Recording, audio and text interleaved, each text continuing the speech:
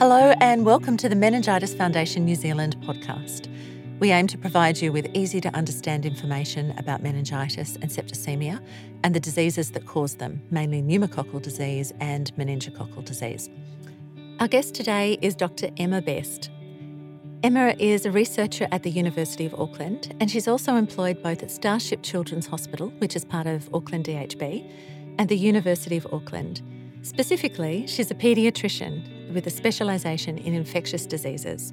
That means she cares for children with meningitis and advises on policy for vaccination and antibiotic management of meningitis. She's also a medical advisor at IMAC, which is the Immunisation Advisory Centre, and she has a special interest in immunisations. Dr. Emma Best, thank you so much for joining me today. Hi. To start off, I'm really keen to find out a little bit about you, how you became interested in this field of medicine and specifically pneumococcal and meningococcal disease. Can you tell me a little bit about that?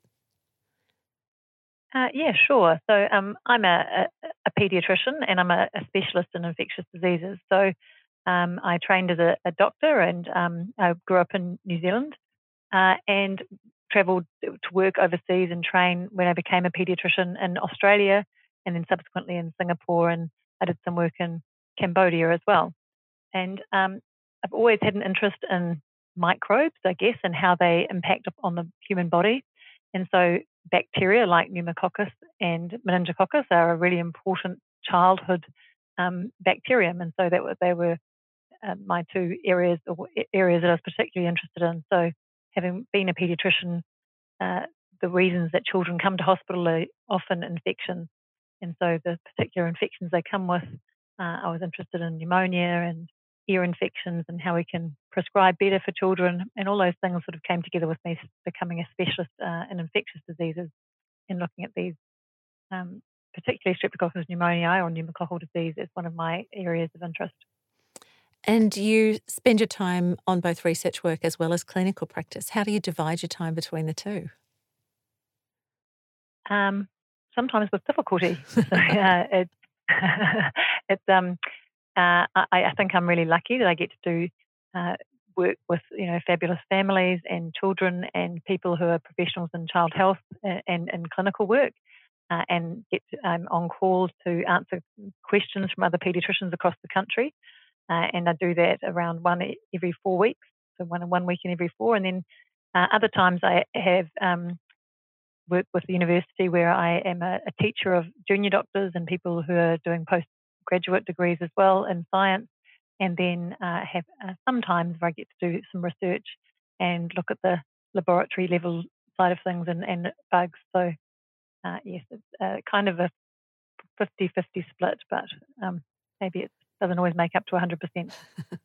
So in your role as teacher and mentor, you're the perfect person to ask to help us understand by explaining what meningitis is and how meningococcal and pneumococcal actually sit under that umbrella of meningitis.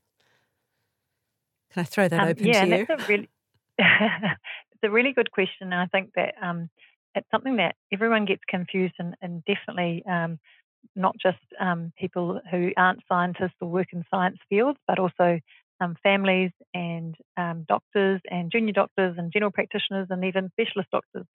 So I think of meningitis as the name for the infection of the meninges, and that's the membrane that sits around the brain.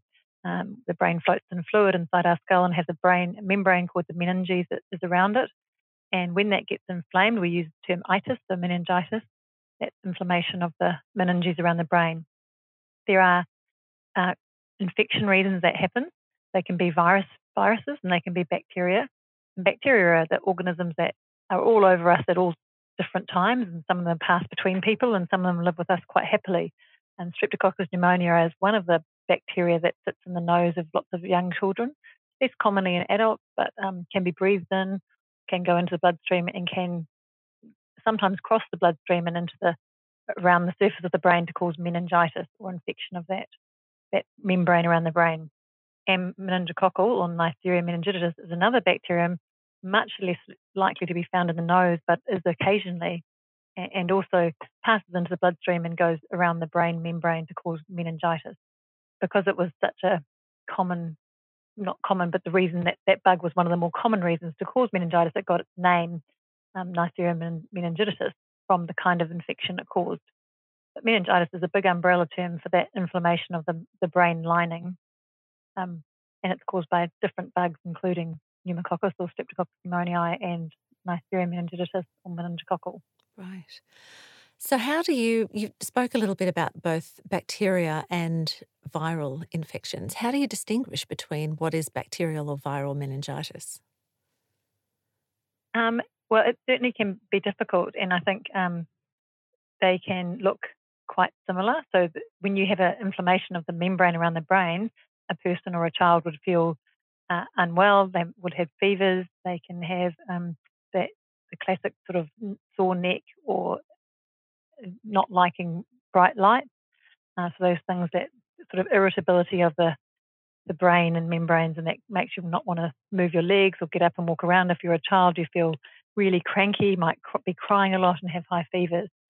It's not until you come to hospital with those high fevers and maybe some evidence of not being well with sepsis, so fast heart rate and high temperatures and low blood pressure, that the doctors would then do blood tests to look for the bacteria in your bloodstream, and potentially a lumbar puncture, so actually looking at the fluid around the brain and seeing how many cells and what kinds of bugs and viruses are there.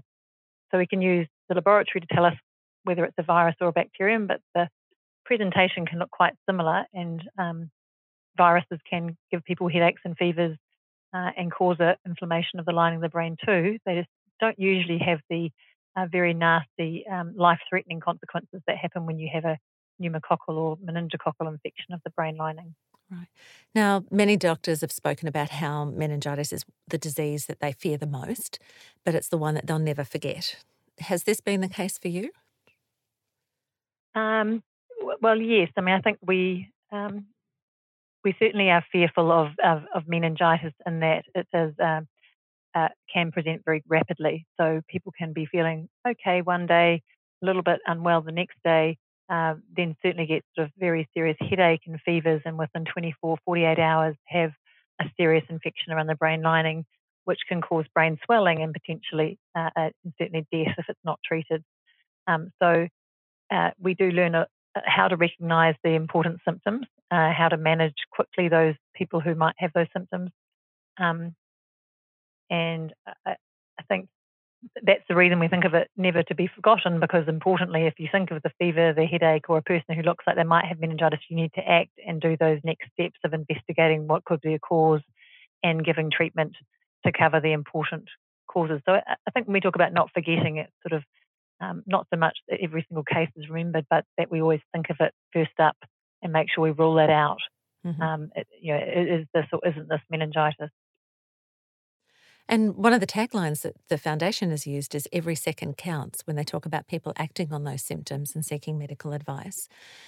Obviously, timing in getting people to hospital is important, but also from your perspective, it sounds as if that diagnosis and the treatment is really important in managing the best patient outcome.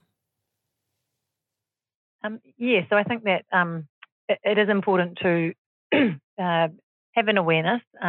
Meningitis isn't very, very common, but some of those symptoms that happen with it, people have an awareness, go to see their doctors, present early rather than waiting in, or perhaps going off to bed and not having anyone around to know and support them should they be feeling more unwell later through the night.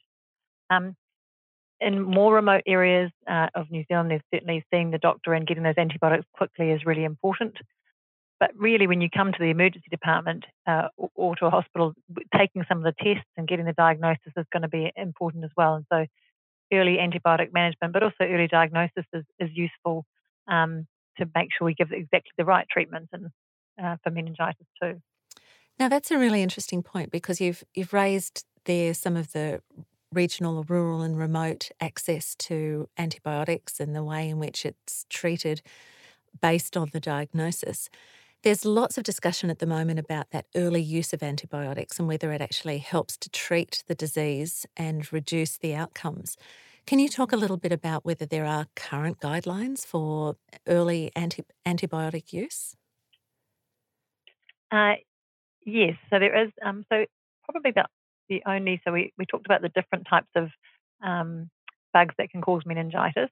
But the best evidence around early use of antibiotics is actually for meningococcal disease. So that particular bug, Neisseria meningitidis, can cause meningitis, but it can also cause a very nasty sepsis. And it's probably one of the things that New Zealanders in particular remember, because we had quite a high rate of meningococcal disease in the past, and certainly large outbreaks several years ago. And that's the the blanching or then progressively non-blanching rash that people see, and that sort of rapid spread of a rash along with a very unwell child or adult. That in that situation, getting early antibiotics, possibly before hospital, either from a general practitioner or ambulance as you're travelling to hospital, is potentially life-saving. But most of the time, other meningitis, actually, the outcome's about just making sure that you're getting to have early management and diagnosis and treatment rather than immediate antibiotics. So I think the meningococcal sepsis, which is the bug possibly in the bloodstream causing the rash, with or without meningitis, there's good evidence to say that it's important to get those antibiotics in. And there are very good guidelines from the Ministry of Health for general practitioners and frontline carers about what antibiotic to use and how to give that, and then sending somebody off urgently to an emergency department. Mm-hmm. So yes, there are good guidelines, and it's kind of a little bit of overlap with meningitis, but also around sepsis and being really unwell with an evolving rash that's important in that situation too. Now, you used a phrase there about a non-blanching rash. Can you explain what that means? So we probably have all seen those spotty rashes on children who look kind of otherwise well, and if you rub your finger across one of those red spots, the skin becomes sort of white underneath it or clear again. The spot, you can press it and it goes away and then it flushes back. If you rub your finger across a non-blanching spot, then it doesn't become pale or disappear. It stays there, and that's because it's a small bleed under the skin. And actually, you can't sort of press that away and it doesn't flush back. It just stays as a permanent non-blanching spot. And is that more common with one particular type of the meningitis? Or because I know that a lot of people have spoken about how the rash is not always prevalent. Yeah, so I think that is so in the meningococcal infection. So that's the bug that causes. It's got its name after the kind of infection it causes, which is meningitis. The bug itself can cause meningitis, but also a bloodstream infection that gives this rash. And the rash can initially look like spotty, but then rapidly change to being those small bleeds under the skin that don't blanch when there's pressure on them. And that's sort of a feature or hallmark of the meningococcal infection when it's in the bloodstream, Mm-hmm. and causing someone to be very unwell, febrile, and feeling really dreadful and potentially losing consciousness. So we think that rash is important, and that parents should have an awareness of that as well, because it's something we see in children, a rash that's changing or rapidly spreading Mm-hmm. and becoming non-blanching. And obviously that's linked back to the time taken to get that child to medical professionals and then the treatment. So what are the main factors that influence a patient's outcome? If it's not just time, are there options that you explore once that patient's admitted that can give you different treatment pathways? Yes, so I think the type of infection it is changes. So meningitis, as I said, is a big umbrella term. So most viral meningitis don't have any, mostly as a general rule, don't have sort of long-term consequence or problems afterwards. And they don't tend to be fatal, but I'm not going to generalize about all of them, because there are some viruses that are more concerning, like the cold sore virus, the herpes virus. But mostly bacterial meningitis, so the pneumococcal and meningococcal meningitis, have got a less good outcome. They can certainly be fatal without antibiotic treatment. People who have meningitis can go on to have hearing loss or problems with impaired brain function subsequently, especially young children. So there are factors that make it more severe, the type of infection. Also the age you get that. So I look after young children, including infants and newborn babies sometimes, or certainly the first 2 years of life, and that's a crucial time for brain development. Those things impact on longer term outcomes. Mm-hmm. And yeah, so there are definitely things that tell us about, is this going to be more severe or not? But early management, diagnosing which type of meningitis, all those things get brought together to work out how things will progress and what treatments are done. Now, I'd picked up on some conversations or a podcast that I was listening to just recently, and there was discussion in the US about the administration of steroids before a patient started on antibiotics. And that apparently had some impact in reducing hearing loss in bacterial meningitis. Is that something that's common practice in New Zealand? Yes, so it's not common. It's around that key moment of someone arriving in the emergency department and looking very suspicious to have meningitis. The information we have about the kinds of bugs at the moment in New Zealand that are important or that we don't have a vaccine against are then help make the decision around whether we should use steroids immediately, just before or at the immediate same time we give those antibiotics that are sort of urgently required.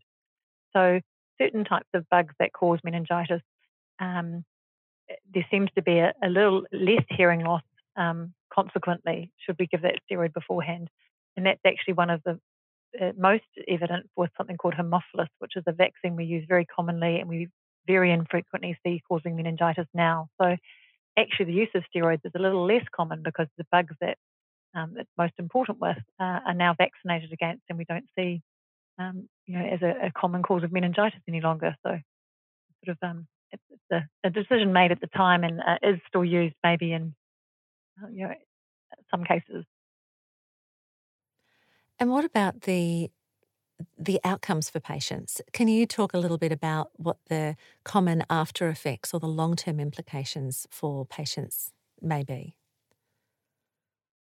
Well, with antibiotic treatment, the death rate, the meningitis when caused by bacteria really had a very, very high death rate before there was antibiotic use. And so now with antibiotics, we see that, half or a third of people will recover without any problem at all after meningitis. As a pediatrician, I see younger children and infants, and we certainly see, up to 10% or 15% having some degree of hearing loss in one ear or actually being completely deaf on both ears from a meningitis infection. And then another 10 to 20% of children who will go on to have either some amount of learning difficulty or really significant learning and development problems, including things like cerebral palsy and quite severe brain damage that really impairs their function ongoing. So yes, now with antibiotics we have a good number of people recovering completely from meningitis, but depending on how old you are and how serious the infection was, definitely hearing impairment for a proportion and also long-term brain damage and development problems are something that we still see ongoing. Mm-hmm. Now, were you involved in all of the cases that were presenting in the late 90s and early 2000s when we had the MENG-B outbreaks at that stage? Well, actually, I did work as a junior doctor in the mid-90s and saw, many cases of meningococcal B. And then I actually went to Australia and did some training over there and came back just with my own family in the mid-2000s when the meningococcal B vaccine was just being used. So in 2003, 4 and 5 in New Zealand. So maybe the beginning and the tail end of that epidemic, but it was a long 10-year, very high rates of meningococcal disease that were happening in New Zealand. That was, a very terrible time with a high number of cases. Did they affect a particular age group at all, or were you seeing it across all ages and stages? It was much more in young people and children. So children under the age of 5 have always had one of the highest rates of meningitis and meningococcal disease. That's true of many countries, but very true of New Zealand, and that was the highest incidence was happening in that young age group. But it was children, including those adolescents up to the age of 20, that were most impacted by that outbreak at the time. And that's, again, still true of meningococcal disease happening. We see it in the under 5-year-olds and again in adolescent age groups. And obviously with the most recent outbreak that we saw in December 2018 with the meningococcal W epidemic in Northland, they introduced an immunisation program for 14 to 19-year-olds, I understand. Was that to really ensure that particular group were protected and the incidence of disease reduced dramatically? How did that all come about? Can you talk us through the response and the rationale behind that? Yeah. Yeah, so if we look at meningococcal disease as one of the causes of meningitis, we see that, as I say, that age group of under 5-year-olds and probably that 15 to 20-year-old age group, again, being a second sort of surge of number of cases, and that's around just it seems that teenagers and mid to late teenagers seem to have a slightly higher rate of carrying that bug without symptoms. And so they are potentially a group that are transmitting it amongst themselves, but also to the rest of the community as well.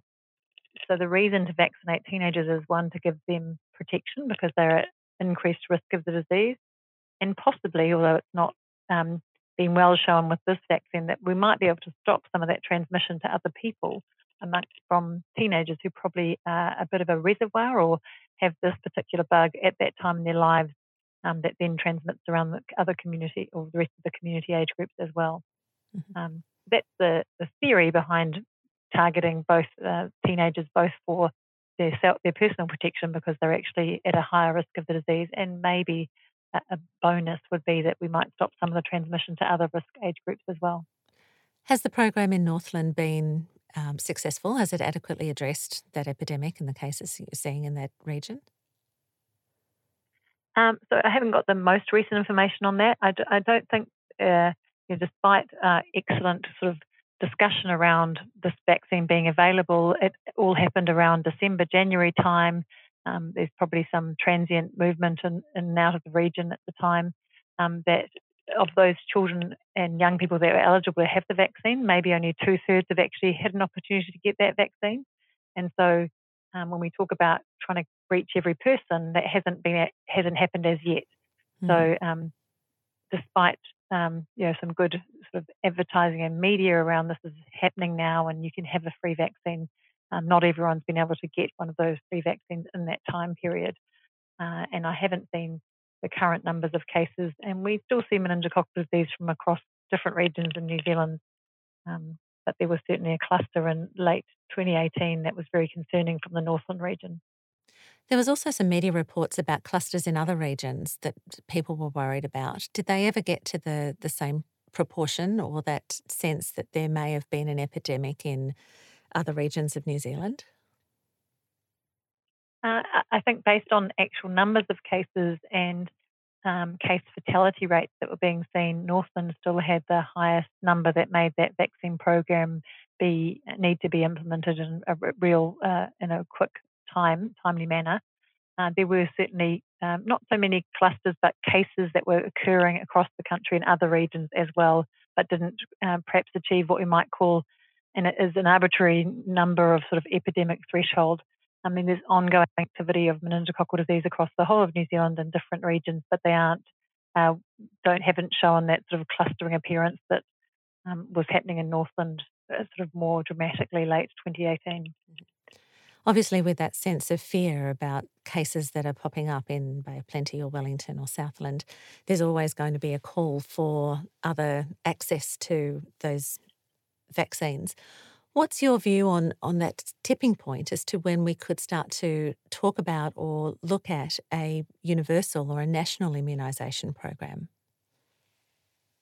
I think it's actually a very complex question, and we have high health priorities, including immunisation priorities, and New Zealand has had an important priority for us has been making sure we access everybody with regards to immunisation. So we talked about the pneumococcal bug, and that's been rolled out to be for a vaccination for all young children, to have that vaccination and making sure they get that, so that we have 90 to 95% of all young children getting that pneumococcal vaccine to protect them from that kind of meningitis. Mm-hmm. And then there's another kind of meningitis, the meningococcal meningitis, which at the moment we don't have a vaccine available for everybody. The cases are sporadic and infrequent, but as you say, concerning and scary when they happen, and devastating. But trying to balance those priorities and which groups are most at risk is really difficult. And I think a plan going forward would be around how we do that for every baby under the age of 5 years, and do we need to have teenagers involved as well, and how do we get access to those groups in a sensible program through schools and through early childhood. And so at the moment, I think that's very much what people are talking about, and how do we do that best. Our rates have been quite low since our last epidemic of meningococcal B. So the last sort of 10 years has been a slightly quieter time of meningococcal disease. But yes, the last 2 years, we're again having the conversation around how do we best protect the population across the different strains. And it's not a simple answer, I don't think. No, I appreciate it. It's complex, and there's obviously quite a number of organisations and individuals that are involved in that decision making too. Have you got a seat at the table there? I think that New Zealand, we have lots of specialists in different areas, and I do work in immunisation research, as well as understanding the best ways we can give those to young children. So yeah, we're part of the conversation, and clinicians in the front line in children's hospitals do get to be part of that conversation sometimes too. So yes. Brilliant.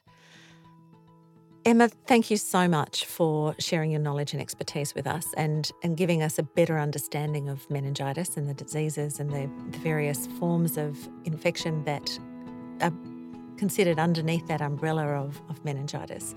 I really appreciate your time. Thank you. Thanks. I hope it can be helpful. Thank you.